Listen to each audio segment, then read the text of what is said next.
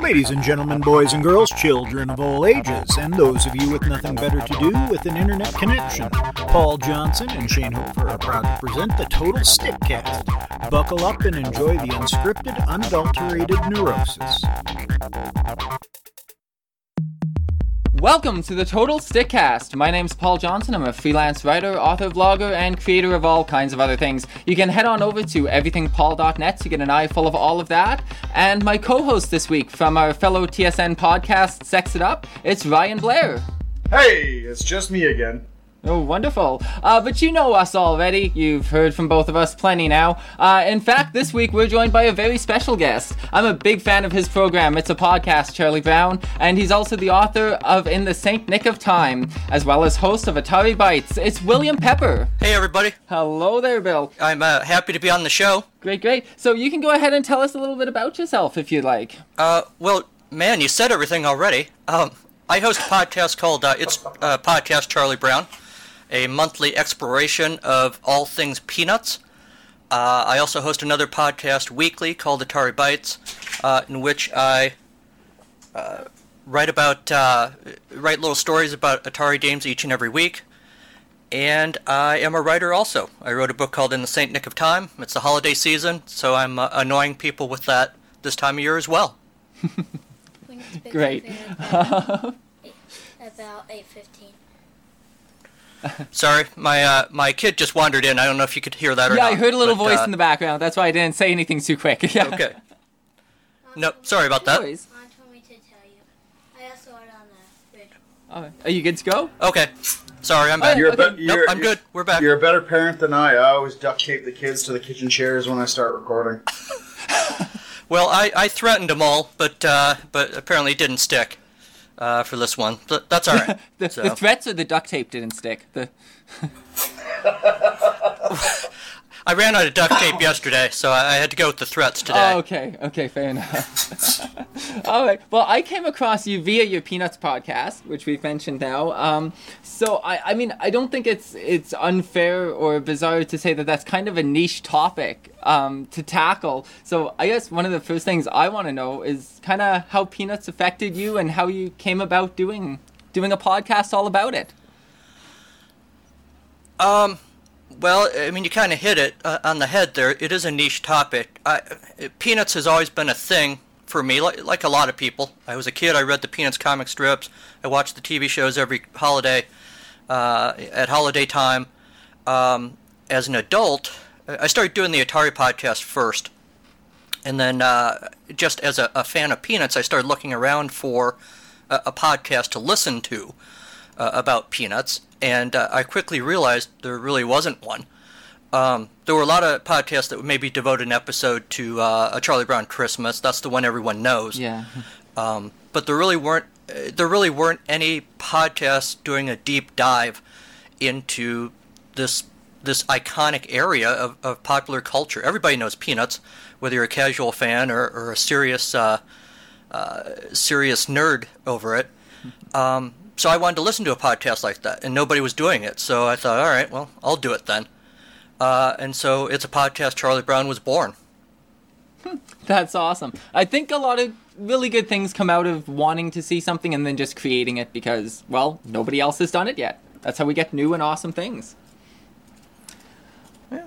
Yeah. Well, I try. Yeah. Each and every month. So, yeah. That's And just to pipe in here myself here, I'm a little older than Paul, and so I grew up with Peanuts as well, and during the holiday seasons, the Great Pumpkin and everything is iconic and what have you. But what sorts of things in your podcasts are you touching on? Well, I like to tell the listeners that if it has anything to do with Peanuts, I'll talk about it. Having said that, each episode for now focuses mainly on the TV specials, and there are a lot of them, I've discovered. Some that I had even forgotten existed. So a typical episode, they come out monthly. A typical episode, I'll start with any Peanuts news, if there is any, if there's something going on that's current, I'll talk about that. I do the random strip of the month. Paul knows about the random strip of the month. He submitted one last month. I invite listeners to send me a little audio talking about their favorite comic strip. So I'll do that, and then I'll usually do 2 of the half-hour TV specials, or a movie. Like this month, I did Peanuts by Schultz or special. Those are little 7-minute episodes. I talked about that. I talked about the Charlie Brown and Snoopy show, which was a Saturday morning cartoon show back in the 80s. Actually, this month was a little different. I had an interview. You'll hear, I guess, as we're recording, the episode hasn't come out yet. But when the November episode comes out, you'll hear an interview with a guy named Jason Youngbluth, who wrote a book, a graphic novel, reimagining the Peanuts characters as adults. And I do that occasionally, too. I'll have someone who's written about the Peanuts characters come on the show and talk about that. But right now, mostly it's the TV specials. Mm-hmm. That would be really neat to have a strip, or even like a recurring cartoon. Adults like cartoons. Let's be honest. With the Peanuts group growing up, that would be I'd watch that. Well, that's the thing. The episodes, the way I do the podcast, it's really usually just me. Sitting there for upwards of an hour and a half or a couple hours just talking about Peanuts, and I wanted to figure out a way, how can I get the listeners involved and get some other voices in the show? Because I don't have a co-host. So I thought, well, the random strip of the month segment would be a way to get people, to get other people to be part of the show and get some other ideas, some other points of view on Peanuts. So it's been fun. Mm-hmm.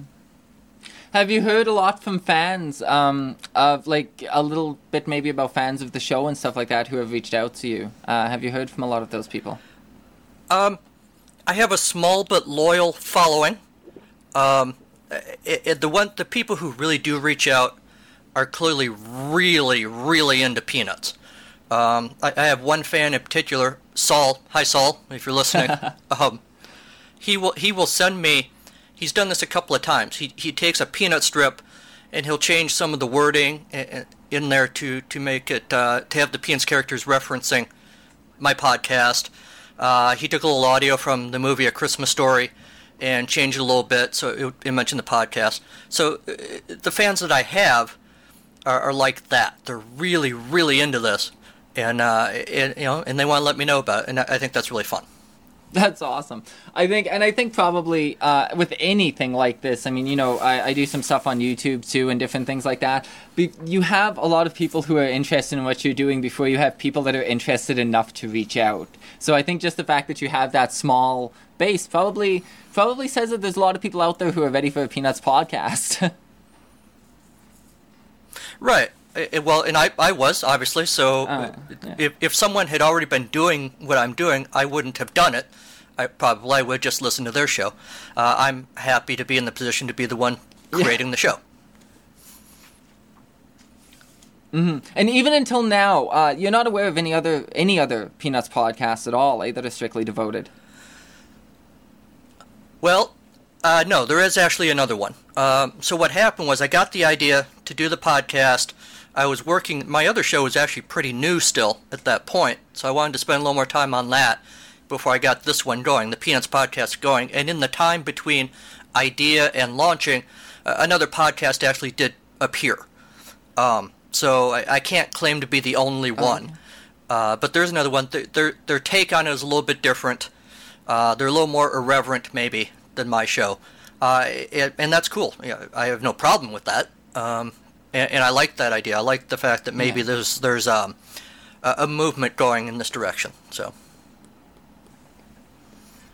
nice. I'll toss in again. Why not? So obviously,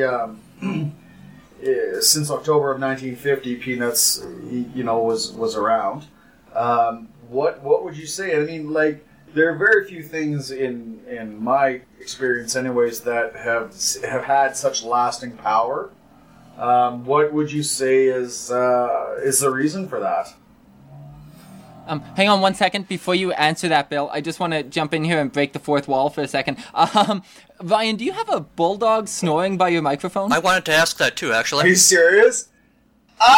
That's hilarious. Okay, she's. I thought it was coming from someone else when I was hearing some background stuff.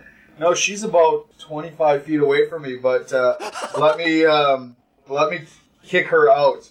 Can we get the dogs out? The snoring is getting picked up. So I was just saying.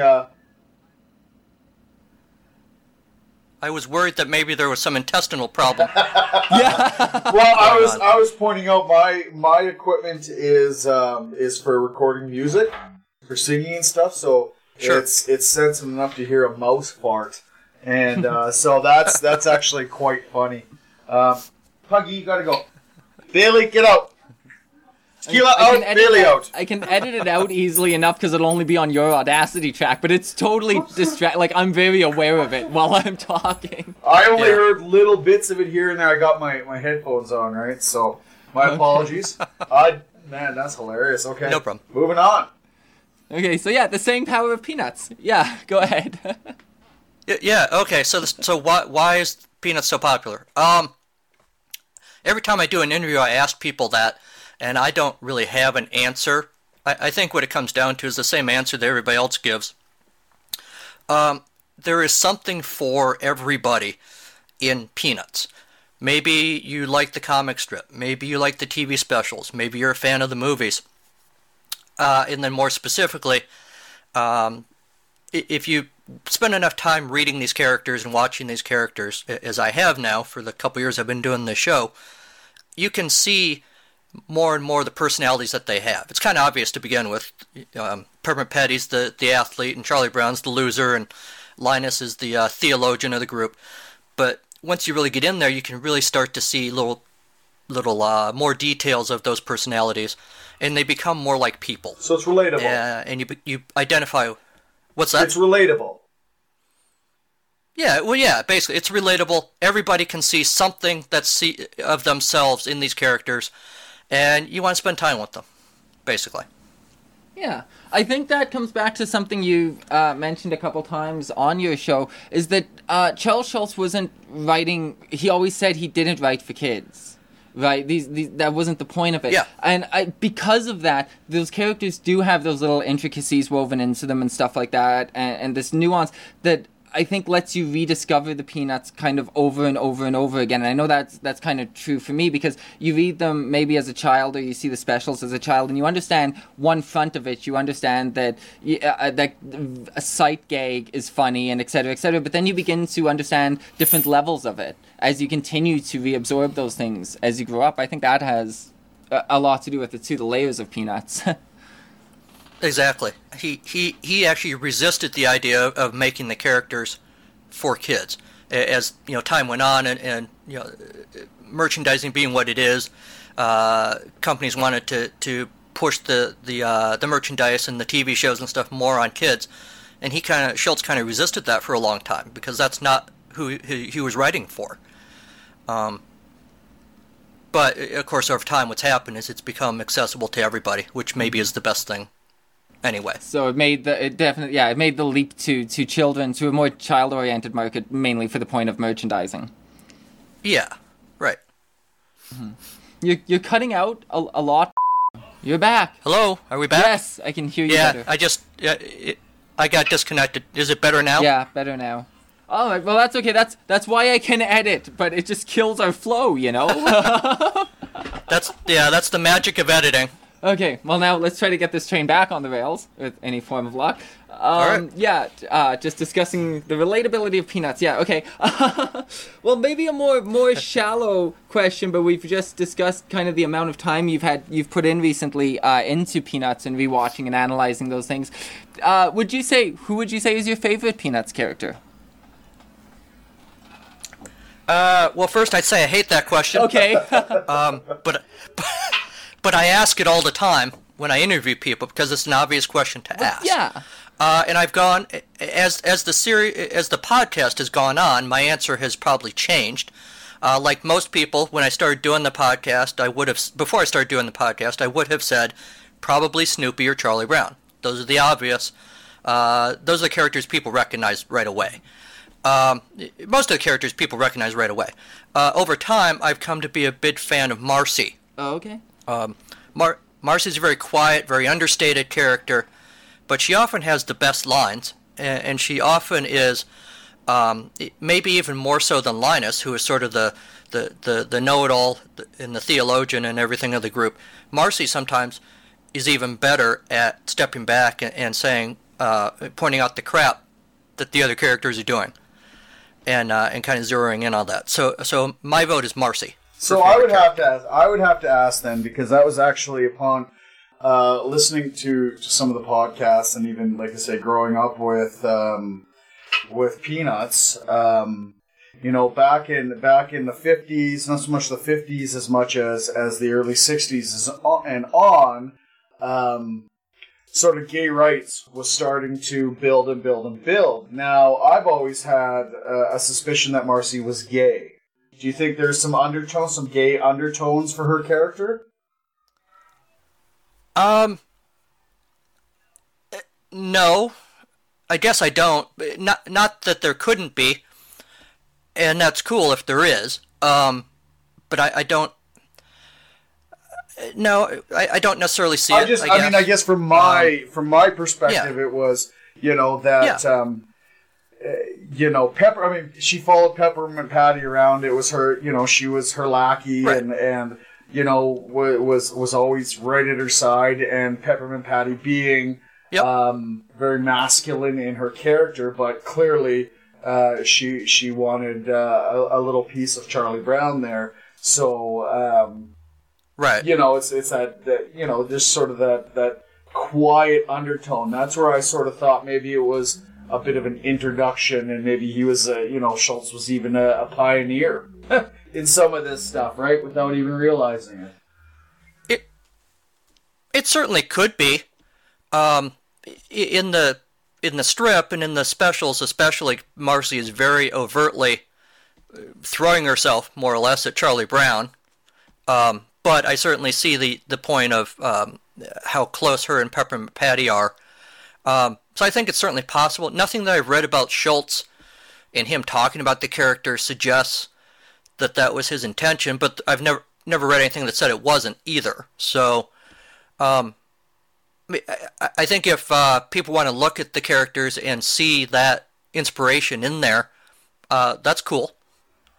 Yeah, absolutely. So have you ever been asked that before? No, I haven't actually. But of course, everybody thinks of Peppermint Patty first, as sort of a gay icon, I guess. I mean, I guess that's the character you would think of. But I don't know that's necessarily the case or not. Yeah. I guess that's my answer. Okay. So, did you have any more Peanuts-related things on your end, Ryan? No, I think that kind of covers a lot of it. I mean, really, again, like I grew up with it, so it's I always got a kick out of it, and again, the holiday specials. I mean, that's even at my age, even whether the kids are around, I'm still, I'm still making sure I put on. Right. So yeah, well, you pretty much answered everything from my perspective. Well, hey Ryan, you could subscribe to my podcast, and you would become a huge fan. Once again. Oh well, and you know what? I have absolutely no issues doing that because my girlfriend and I are actually new to the podcast world, as Paul mentioned at the beginning of the show. We are on the Total Stick Network with the Sex It Up podcast, where we're awesome. taking the taboo out of sex talk. And so, I'm just, we're just kind of getting into it and discovering all that is podcasting, listening and creating. That's awesome. So it's, it's been a lot of fun, but yeah, I'll definitely subscribe. Absolutely. I did listen to a portion of one of your episodes. Unfortunately, kids and work and time and all kinds of crap. I don't get Sure. a lot of that, downtime, but I definitely want to find stuff that when I do, that I'm going to have an interest in. And Peanuts, I've always enjoyed it. Awesome. I appreciate that. So in the other podcast now, I was going to move past Peanuts a little bit because you have a whole bunch of things on the go.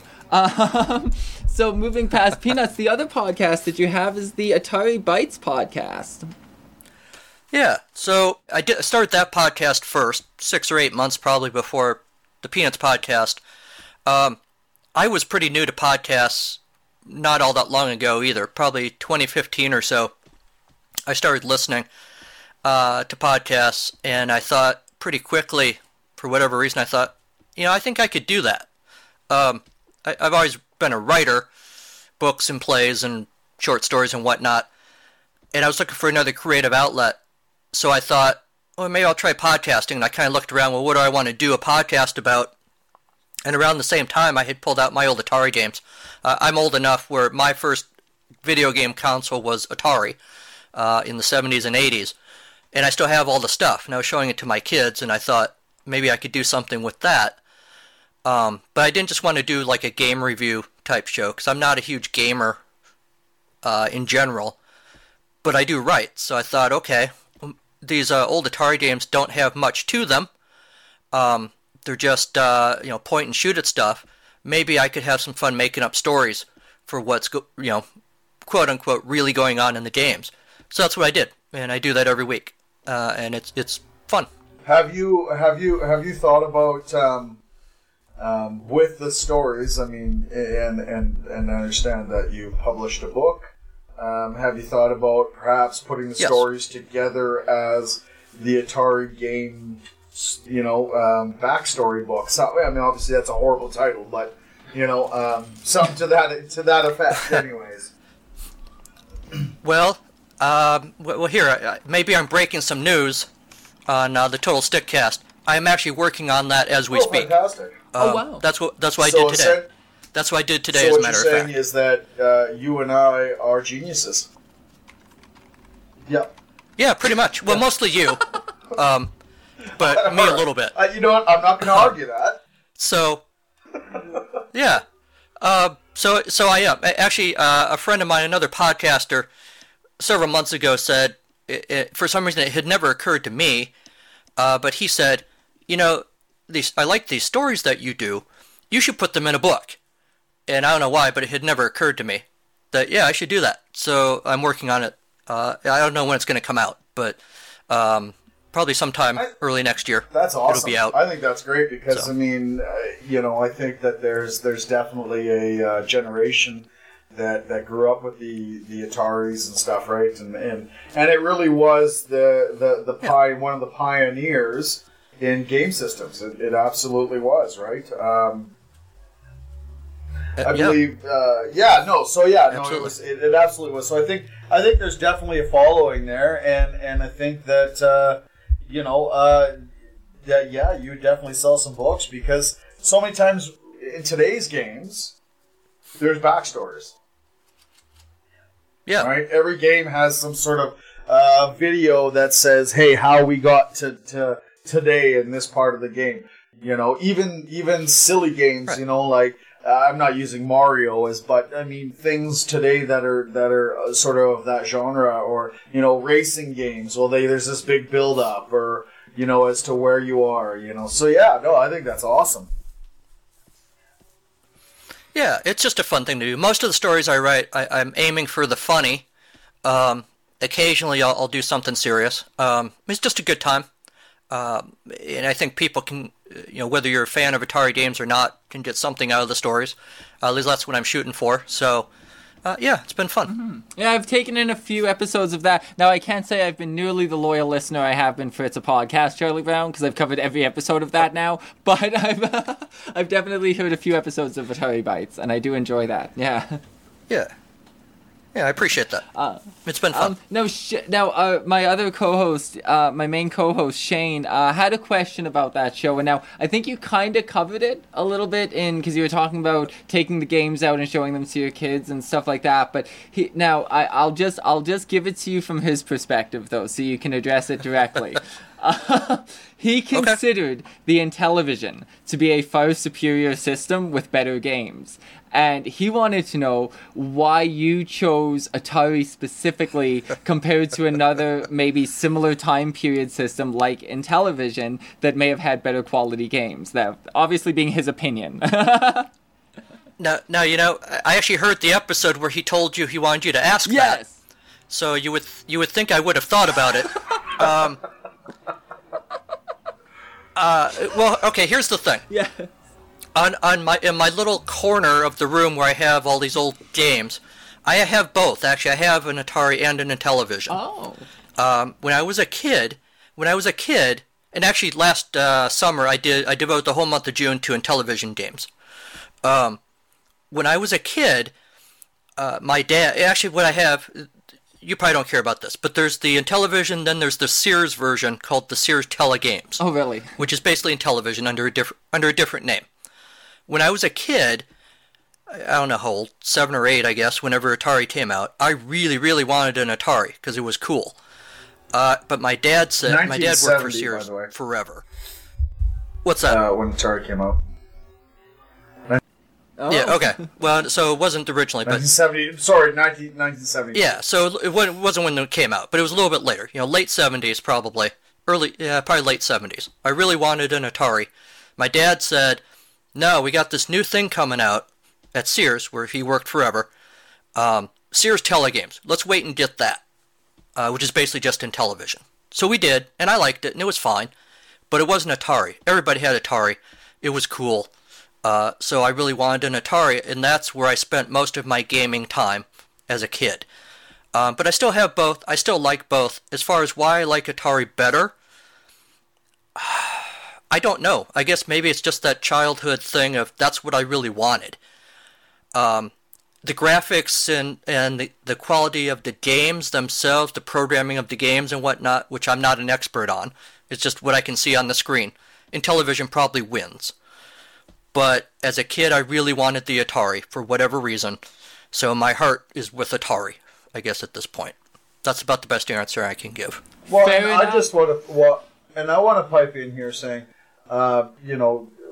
just based on Shane's question. I mean, I'm 41, and I'm a little bit older than you. Okay, but I have actually never heard of Intellivision, to be honest. So, yeah. So I mean, to me, when Shane, and I know Shane's older than me as well, when you have a question like that, for some people, okay, maybe they have a comparison between the two, but yeah, as like I say, it came out in '72, but to me, Atari, even though I was, I think I never had an Atari. I think I had a Commodore 64. There's another you one. were probably a Commodore 64 kid. Yeah. Which was would have been in the mid 80s that I had that. Yep. But yeah, so that would have been my first gaming system. But still, I knew about Atari. Like, absolutely, I knew people that had Ataris. I played Atari, right? So, but in television, no, I've never in my life heard of that. So, Atari for the win. Yeah, there you go. I can't give you statistics, but I think Atari also, when they were at their height in the early 80s, before the video game market crashed, they were pumping out games like crazy. So I imagine they kind of overwhelmed the market with Atari games, so people knew Atari way more than they knew Intellivision. Yeah. Which is also maybe why it appealed to me. So, yeah. Okay, yeah, marketing probably has a lot to do with that. Like, I mean, you hear more in the retro sense of Atari nowadays than you do in television at all. So it lasted somehow a lot more in people's minds. Something else. Although, go ahead. Yeah. No, I was going to say, supposedly next year sometime Intellivision is coming out with a brand new console. Oh, no. With all new games and stuff. Fail. So, which will probably fail, right? And I mean, I'm not a negative guy, but I mean, at the end of the day, I mean, you've got Nintendo, you've got Microsoft doing their Xboxes and stuff, and of course Sony with their PlayStations, and really when it comes down to it, that's who's got the market. I mean, somebody trying to bring out. I don't know that you can bring out something new in that market and have people get on board. No, I mean, it's not going to appeal to my kids, but it's going to appeal to, late 40s guys like me who do podcasts about video games. So they're going to sell 2 of them. And no, seriously, man, there are tons of middle-aged guys like me doing these podcasts. Yeah. And they have scads of followers, and that's who that's who Intellivision is marketing this to. Those guys. So they're marketing it to guys that have money, that are established in life, that used to play Atari, but don't have time to play the crap anymore. Yeah. Right? Yeah. I mean, I don't know. Like, I just look at the big picture, and I mean, I would have loved to have been a fly on the wall of that company when they're going, so guys, let's compete. Let's bring back some retro stuff here, right? Because even what is it? They've got this Nintendo mini system out now. I don't think Nintendo. Nintendo must have sold some licensing for it to some extent, but the one that's got the preloaded, the 500 preloaded Nintendo games on it for like $50-$60 or something, right? I mean. Yeah, but that's Nintendo, right? And I mean, if a game is classic, you can always bank on making money on it, even with new generations. But trying to launch something completely new from, like, even if Atari tried to come out, like Atari tried to, re-release Worm War 1. You know what I mean? Like, it's not gonna be a thing. They've got Atari's got a new console too, supposedly. There was a lot of news about it for a while, and then the news kind of died down, and everyone who really watches this stuff kind of has the idea now that they're not actually going to do it. But supposedly for a while they had a new one coming out too. Same market, the guys with money who played these games as a kid. Not the kids today. I hate seeing something like Atari, the name of it, being sullied. You know what I mean? Like, you're a retro gaming system. You revolutionized and brought us to where we are today with all of the guys that designed the Nintendos and the Xboxes and the PS4. I mean, they were the pioneers. Just take it for what it was. Buy your islands and drink margaritas. If you guys are all still alive. I mean. If corporations can make a buck, they're going to make a buck. Absolutely, but right or I wrong. say good luck to them with trying to bring that back. Yeah, I just hope it doesn't ruin the name. That's all. I think they will win that retro desire, that retro market and stuff like that, because, like, not win it as in take it over, but they'll get what they want out of it, because there is so many of these callbacks going on with the like that Nintendo, like you said, that stores the 50, 60 or the hundreds of games or whatever, and Sega did something similar, I think. So they'll find their spot in the sun for a bit. Like, I mean, the guys that built fidget spinners, I don't think thought this was going to go on for 50 years or anything, but they accomplished what they wanted to. Pet Rock. Right? Pet Rock, yeah, there you go. Pet Rock, right? Guy made millions and millions of dollars off of gluing googly eyes to a rock.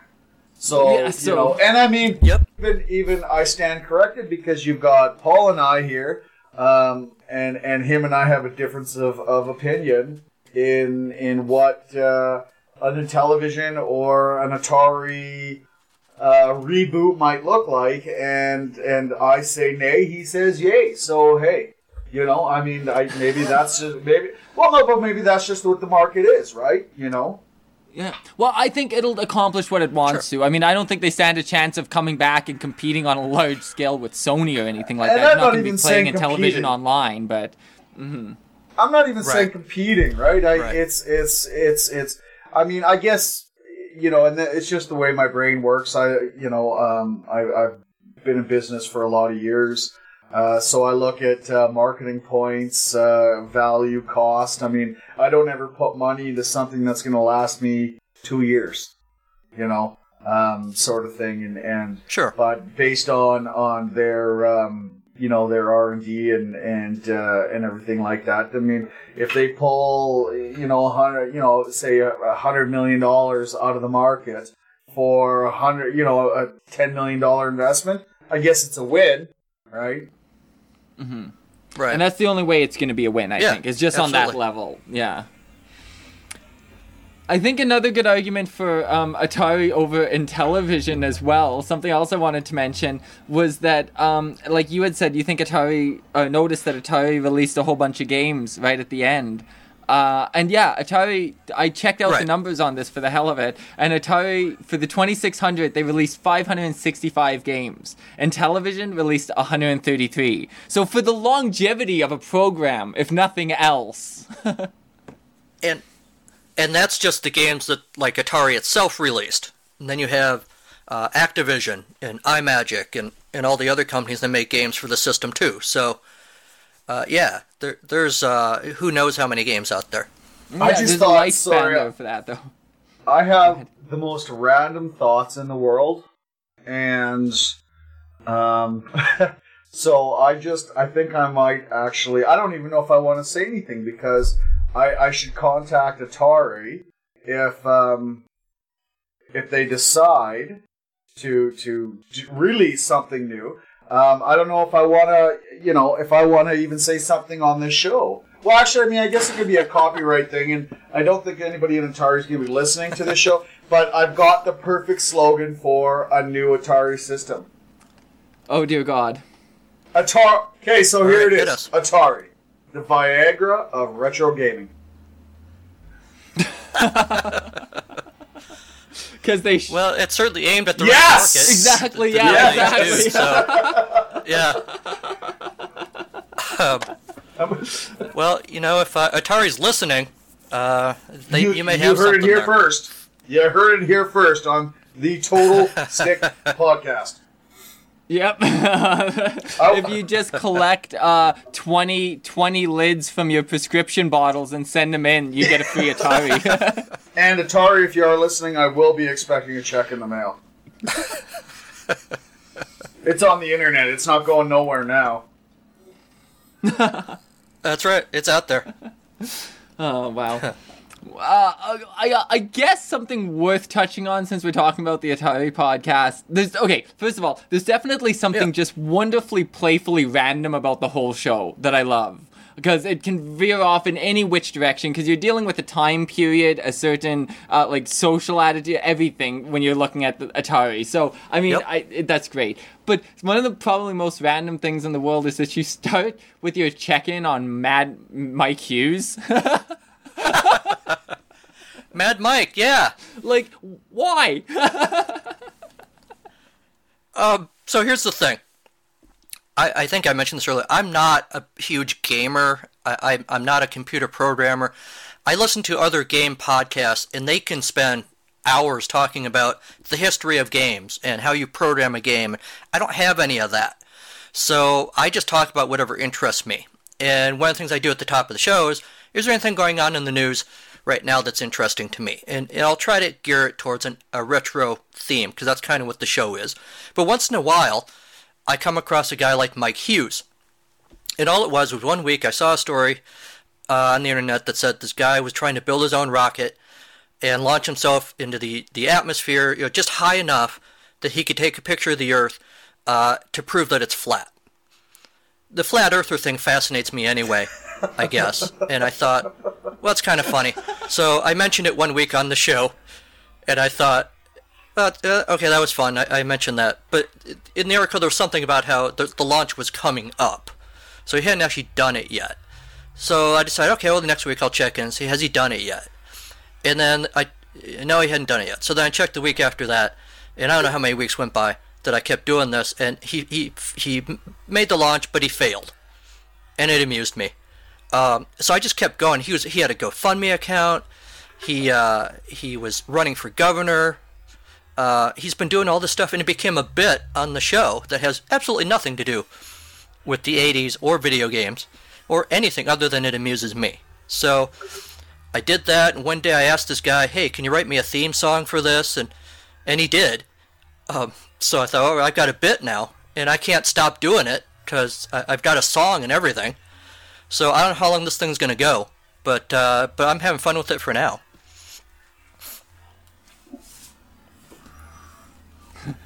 Yeah. Hello, can you still hear me? Hello?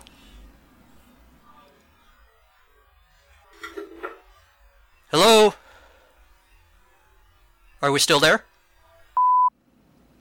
Okay, perfect. Yeah, you cut out a lot doing that, but I got a good idea of everything. Yeah, go ahead, though.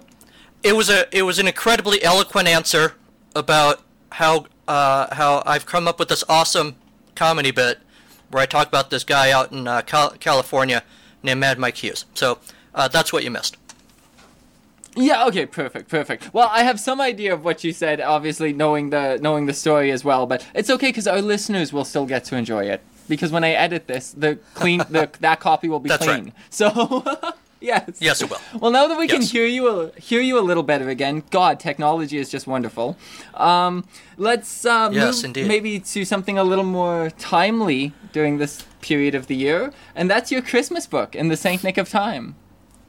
Before we move on to that, sorry Yeah. to interrupt here, but I do have to ask, Yes, sir. what do you believe? Is it a round Earth? What, about the Is flat it Earth? The flat Earth? And I saw something on Facebook the other day that says now we're a donut Earth. Yes. A donut like with a hole in the middle? Yes! Actually, I've seen that, I think. Yeah. Yeah. I think it's the Earth is a triangle, perhaps? Or a parallelogram, maybe? That's fair. I could no, it's a big- get behind that before the flat Earth thing. It's a globe. It's a big round ball. It's I think we lost him again. the dragon's at the edge of the Earth. Hello? Hello? Hello? There you are. Oh my gosh. Hello, are we there? Your internet does not like you, does it? No, this is Hello? this is I terrible. heard the hello. I apologize. Hello, can you hear me now? Can you not hear me? I can hear you. Okay, I'm back, Yep. I think. We Yeah, gotcha. you're back. You sound better than previous Okay. returns, yeah. Wow. All right. What? Do you have any idea what's happening, or is it just your internet just being a brat? We have days where the internet just kind of goes in and out for no apparent reason, and unfortunately this seems to be one of those days. So, I apologize for that. It's all good. It's all good. He asked me about the flat Earth. Yeah, so Oh, that was it. Yeah, I'm assuming you answered it in Yeah. at least on your side, and we don't have a 6-hour podcast, so I mean, yeah, Paul, feel free, move on. Okay, sure. We might have a No, 6-hour podcast at this rate. We're headed that way, yeah. Well, No doubt. I hope it's not like our 3-hour podcast, Paul, because that was rough. Yeah. Okay, I want to get us into the Saint Nick of Time, and then we can all move past this chilling internet experience. All right. So in the Saint Nick of Time, before you lose me again, the Saint Nick of Time is a book I wrote actually 10 years ago. It's kind of like the Peanuts podcast in the sense that I thought, I wonder if anybody's written a story that features Santa Claus, but the story's for adults. And the answer to that, as far as I can tell, is no. So I thought, well, I'm going to do that. So I did. And I wrote a book called In the Saint Nick of Time. The story, it focuses on 3 guys. One of them is Santa Claus. He's quit his job. He's sick of being Santa. So he quits. He ends up in a town called Santa Claus, Indiana, which actually is a real place.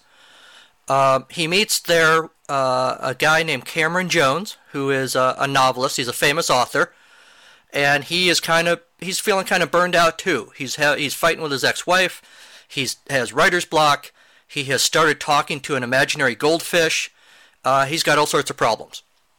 His buddy, Dogwater Hunt, is a conspiracy theorist, and he believes he has been abducted by aliens multiple times. He also thinks that aliens are going to visit Earth again on Christmas Eve, and the book takes place basically during the month of December. So it's just basically the story of these 3 guys coming together, and of course it wouldn't be a Christmas story without trying to save Christmas as we know it, because that's what every Christmas story is. And it just follows these 3 guys through this month of December, and it explores what Santa Claus might be like in a real life adult story. At one point, I think I referred to him as a motherfucker. My virgin ears! And you told me you host a sex podcast. I think you've probably heard a few terms from now and again. Don't throw that in my face. So it's partly a sort of a standard Christmassy type story. It's an exploration of this friendship between these three guys. But it is, and I stress this every time I talk about it, it's got Santa in it, but it really is not for the kids. It was just fun to do, just a little experiment. And I have every year about this time, I drag it out and I make people listen to me talk about it. And it's just kind of fun. Now, is it a disrespectful question to ask how many copies you sold? I actually don't know over the 10 years. I can't give you an exact number. It's an independently published work. I sell a few copies around the holidays, but it has never been on a bestseller list. I can put it that way. Well, I saw actually, I had to, not to laugh at your expense, of course, but I had to laugh that on your Amazon listing, or the Amazon listing, anyways, that that it said the bestseller rating, you were just short of 8 million. And I mean, it's... Hey, I'm moving up. See, and again, it's not a laugh at your expense. I just kind of had to laugh at that Amazon I get it. Something like that. And to be realistic about it, for the listeners thinking, oh my God, 8 million, he's on the 8 million list. I mean, there is probably millions upon millions of books published every year. So the fact that this book was published, this one's been out for so long, and still on. I mean, you said 10 years ago, I believe, or so. It's been a decade since this came out. 10 years, how many books have been published? And if you're still in under 8 million on the bestseller list, I think that's a feat in itself. Yeah, if we want to talk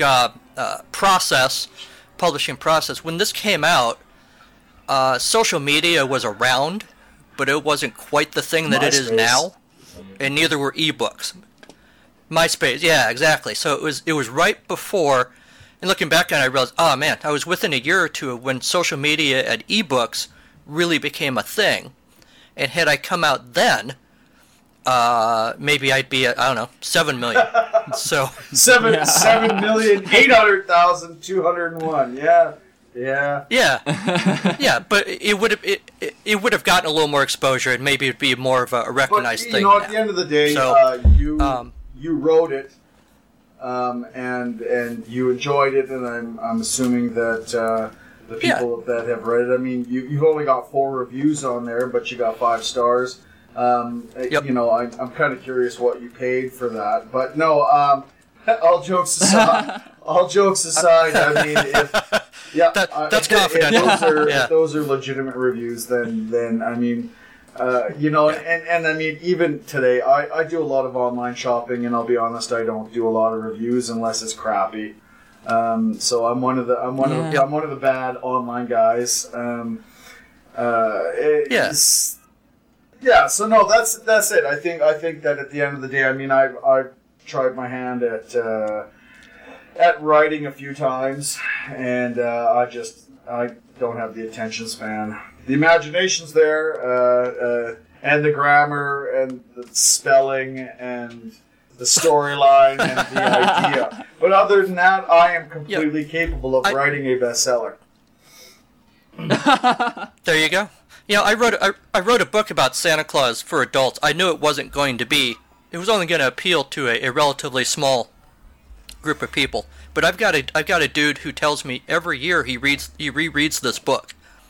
And so I hear little things like that, and it's like, okay, I didn't sell a whole lot of copies, but I made a few people really happy, with their decision to buy it, and that's pretty cool. Well, that's important. So, I mean, especially when it's holiday based, exactly. Right? People buying the book around the holidays, and holidays are such a depressing time of year. So putting a smile even on one person's face, I mean, then you're doing good work. Yeah, no, that's how I look at it.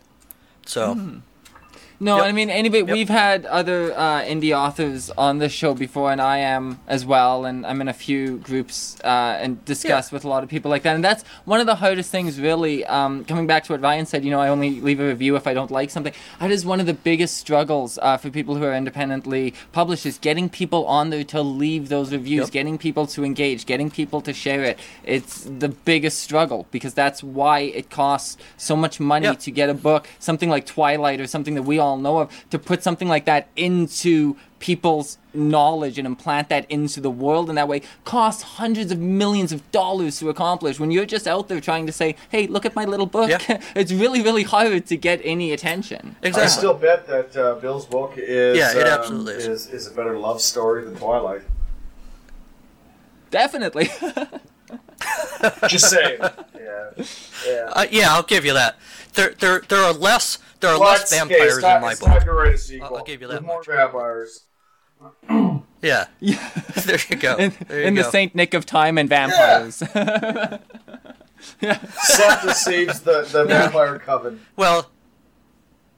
Yeah, exactly. I'm writing these notes down, so you'll probably see this in the next year or so. Yeah, no doubt. From him and Atari. You can get. Yeah, you can I'll have, also take this moment to remind Atari that and Viagra that I will be expecting some compensation in large numbers. Yeah, I'm glad we could all help out your retirement fund. Yeah. Hey, I'm we're happy to do that shameless. for you. So.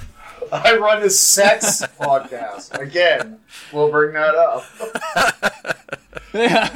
That's a good point. Yeah. So I think even though Ryan just recently described Christmas as being such a depressing time, me and Ryan, I'm pretty sure this is something we're both Christmas freaks, relatively speaking. So is that something that factored into you wanting to see a Christmas book for adults? Like, do you have your decorations up in September, or like? No, it is kind of funny because I was actually telling the kids today, no, we're not going to listen to Christmas music, because they wanted to turn on the Christmas music, and I said, no, it's not even Thanksgiving yet. Having said that, I like Christmas, and I like the holiday tunes and the decorations and all that. Although as I've gotten older and become the dad and the one who has to put all that crap away, January 2nd, I've maybe gotten a little bit more curmudgeonly about it. But no, I like the holidays just fine. You're from the in States, obviously. Yeah. I am, I guess. So I live in that's the news in to the States. me, and Oh. I'm sitting there thinking, no, Thanksgiving's well over. What's wrong with you? Yeah, I guess I should have made that clear. Yeah, I'm in the States. For me, Thanksgiving's coming up in a couple weeks. So I've got my brother lives a good time. in the U.S. Him and his family, and I was talking to his wife actually I think just after Canadian Thanksgiving, which nobody ever seems to recognize. It is a thing, people. Happy belated thank you, sir. Canadian And Thanksgiving. Happy early How about that? U.S. absolutely. Thanksgiving. You heathens. Well, thank you, sir. But so I was talking to my sister-in-law, and so I said, do you guys celebrate both just because you're Canadian? She goes, no, we just do the one. I'm like, hey, well, I'm not coming to your house then. Right? Yeah, exactly. I want a big ass meal. Well, that's fair. Twice in 6 weeks. Because Twice. Myself being homeless, I only get that maybe once every year at the soup kitchen, and it's soup. So you got to store it up. Yeah. Yes. Fill up You got to your store those pockets. calories. So I'm just shamelessly trying to find somebody that celebrates Thanksgiving twice so that I can befriend them. Sounds legit. Yeah. Okay, moving on. Yeah, Absolutely. Okay, well, that's all the specific topics I kind of wanted to delve into, and I'm afraid of losing you again. But in the Saint Nick of Time, that's the only book you've published, correct? It is. And I guess I'll just mention, people can order it wherever they like to order books. And please do, because I have to buy presents for my kids. So, yeah. So yes, it's the only book that I have Do you, published. do you have aside from the Atari one that might be coming out there? What do you have a project on the go? I always have projects on the go. There's always an idea for a play. I've had some small plays, short plays, produced locally too. So I have some of my creative time doing that. I always have an idea for a play or a book or a draft of something going all the time. I may independently publish another one again. The Atari book will probably be, I'm sure, will be an independently published thing. At some point, maybe I'll do sort of a mainstream, traditionally published book. I'm always creating stuff, and That's it's awesome. what I like to do. So, can we ask, what do you do for a living? Oh. I'm a lawyer. I always hesitate answering that, but it's the truth, because I never quite know what the reaction's going to be. But yeah, that's what I do in my daytime. I think that really goes to show as a lawyer. I mean, I took my LSATs. I don't know if it's the same. Do you guys have the same thing in the U.S.? Okay, so Yeah, I took my the LSATs, sure. 20 years ago, and sadly I did very, very, very, very well, and just didn't have the means in which to pursue that. But I think a lot more lawyers that they could be writers. Because you have to have a lot of imagination to be a lawyer. Yeah. No, I mean, yeah, it's absolutely true. You have to be able to think about a lot of things at once and sort of think outside the box in a lot of ways and research different things and that's what a good author does as well, right? So I think they go hand in hand. And there are a lot of lawyers who write. I always looked at myself as a writer who went to law school. I kind of reversed it the other way, which is why I make sure to make the time to do the creative stuff. Because what I do during the day is pretty dry most of the time. It's important stuff to do, but I need to expend that creative energy, which is why I always have projects going. I would imagine too with that line of work as well. It's quite taxing on your soul. And I'm not saying that in a bad way. I mean, Paul and I used to be Paul's boss, and that's how him and I know each other at a pawn shop. Where you're dealing with a lot of really negative situations, right? And it sucks the soul out of you. So you have to have absolutely. So good on you. Anyway, so writer, lawyer, podcaster. Thank you. Man of many talents, parent. All right. Yeah. Doesn't duct tape his children to chairs while he podcasts, unlike myself. So yeah. But you would also probably have some level of understanding of the legal ramifications behind that, so that's probably why you don't do it. To be fair. Yeah. Yeah. Yeah, there you go. So, I suppose we'll put a disclaimer here and say, for anyone listening, I didn't really duct tape anybody to anything. I can't speak for Ryan. I don't know, but for me, I didn't actually duct tape anybody Johansson. to anything. I live in Finland. I have the blonde hair and I climb mountains. Yeah, that's shit. Was that even a Finland accent? I'm not even sure. Never been to Finland. Wasn't that more Swedish? Well, whatever. I feel like why are you judging me? Why are you judging me? That's hurtful. Sensitive. I'm gonna accent shame you to the bitter end. Yeah, I don't blame you. Okay. Oh, yeah, no. I was going to say, okay, awesome. Well, then, in the spirit of not losing you again, because I don't think the listeners are going to understand quite how many technical difficulties we've battled throughout this process. Well, when this is done, I imagine they'll hear about 5 minutes of content. Yeah.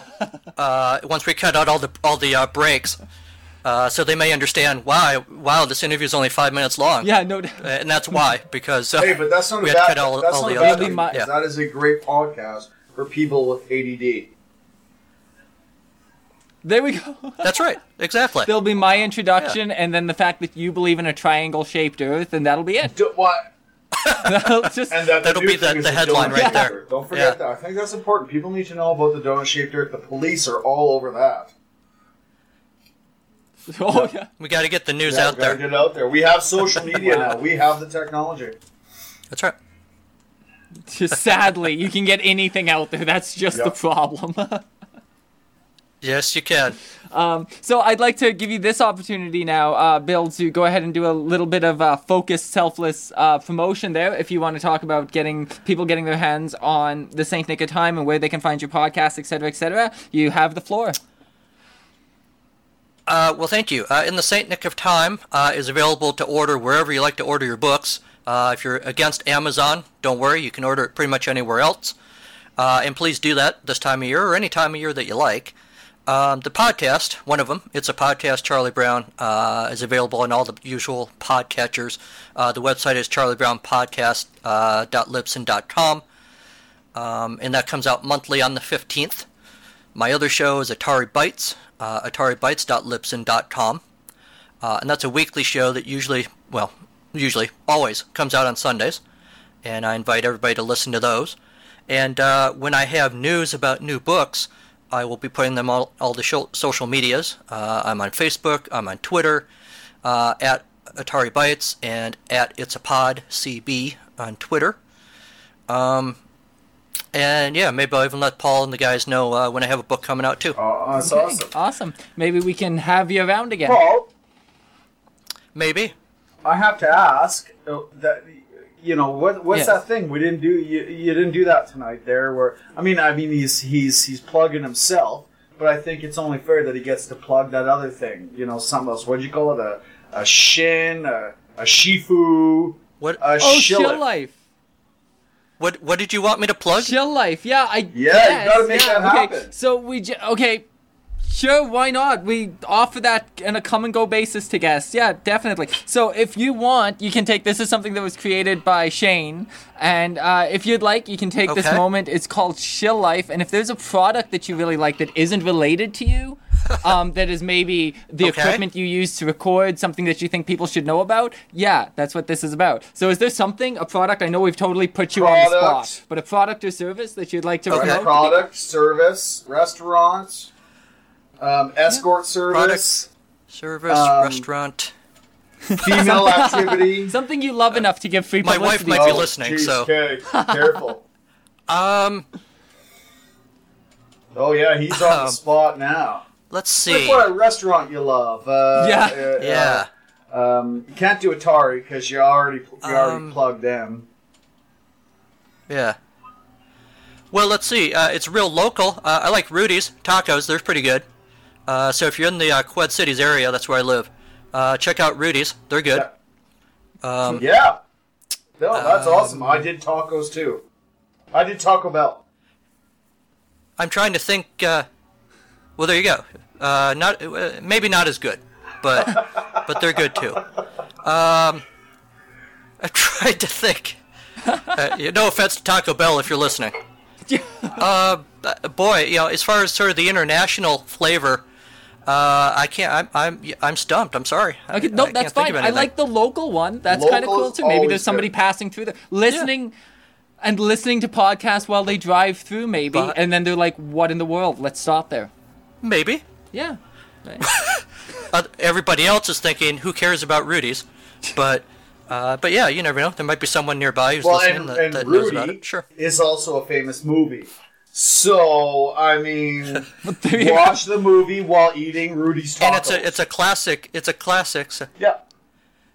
sure. And I'm a fan of Rudy the movie. So yeah, I'll plug them. Go watch Rudy. Get some tacos. Maybe when the I movie's think over, you read that my is book. a There great we go. evening. That's That a full is evening right there. fantastic evening. And you do it all while smoking meth. Yes. Fantastic. Again, that was Ryan. That was not me. So yeah. Your book sales spike suspiciously. I live in the mountains with my goat. Oh, I'm actually starting to think it's more Austrian. Because I'm kind of starting to feel like Okay. starting to feel like I sound a I little bit was- like Ani. I'll be back, you know. I I think was that's. Go ahead. Yeah, I was getting I'm gonna go with Austrian, actually. man. Yeah. I live in Austria. Okay. I like to lift heavy things and duct tape my children to things and do methamphetamines on my time off.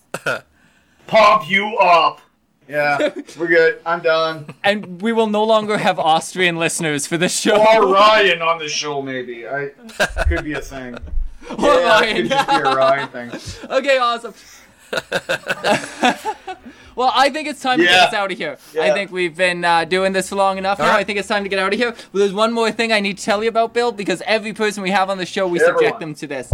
When we leave, and I'll explain this to you first to fight the lag and stuff so that when it's time to go, you actually are ready. So don't worry when I do it. But we end every episode, regardless how awkward it is, with the guest, and we end every episode with a bye that lasts eternally. All right? Okay. Okay. So I'm supposed to do the bye thing? Yeah. Is that what you're saying? Exactly. You're supposed to join us. We're Okay. going to be a heavenly chorus of voices. Okay. So when are we ready, ready? Paul? Okay. Right now. Bye!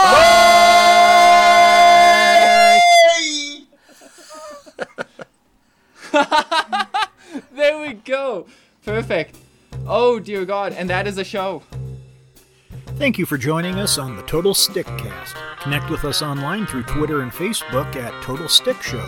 And you can watch the things we make on YouTube by heading to youtube.com and searching for Total Stick Show. Or you can also find our content on newgrounds.com by going to totalstickshow.newgrounds.com.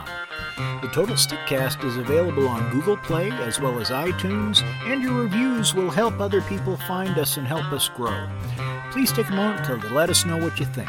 The Total Stickcast is hosted by Paul Johnson and Shane Hopfer. You can connect with Paul Johnson directly on Twitter at OffTheLP or at everythingpaul.net. That's everythingpaul.net. You can connect with Shane Hopfer on Twitter at Shane Hopfer. You can also reach us by email at totalstickshow@gmail.com. This has been the Total Stickcast. Thank you for making us part of your day.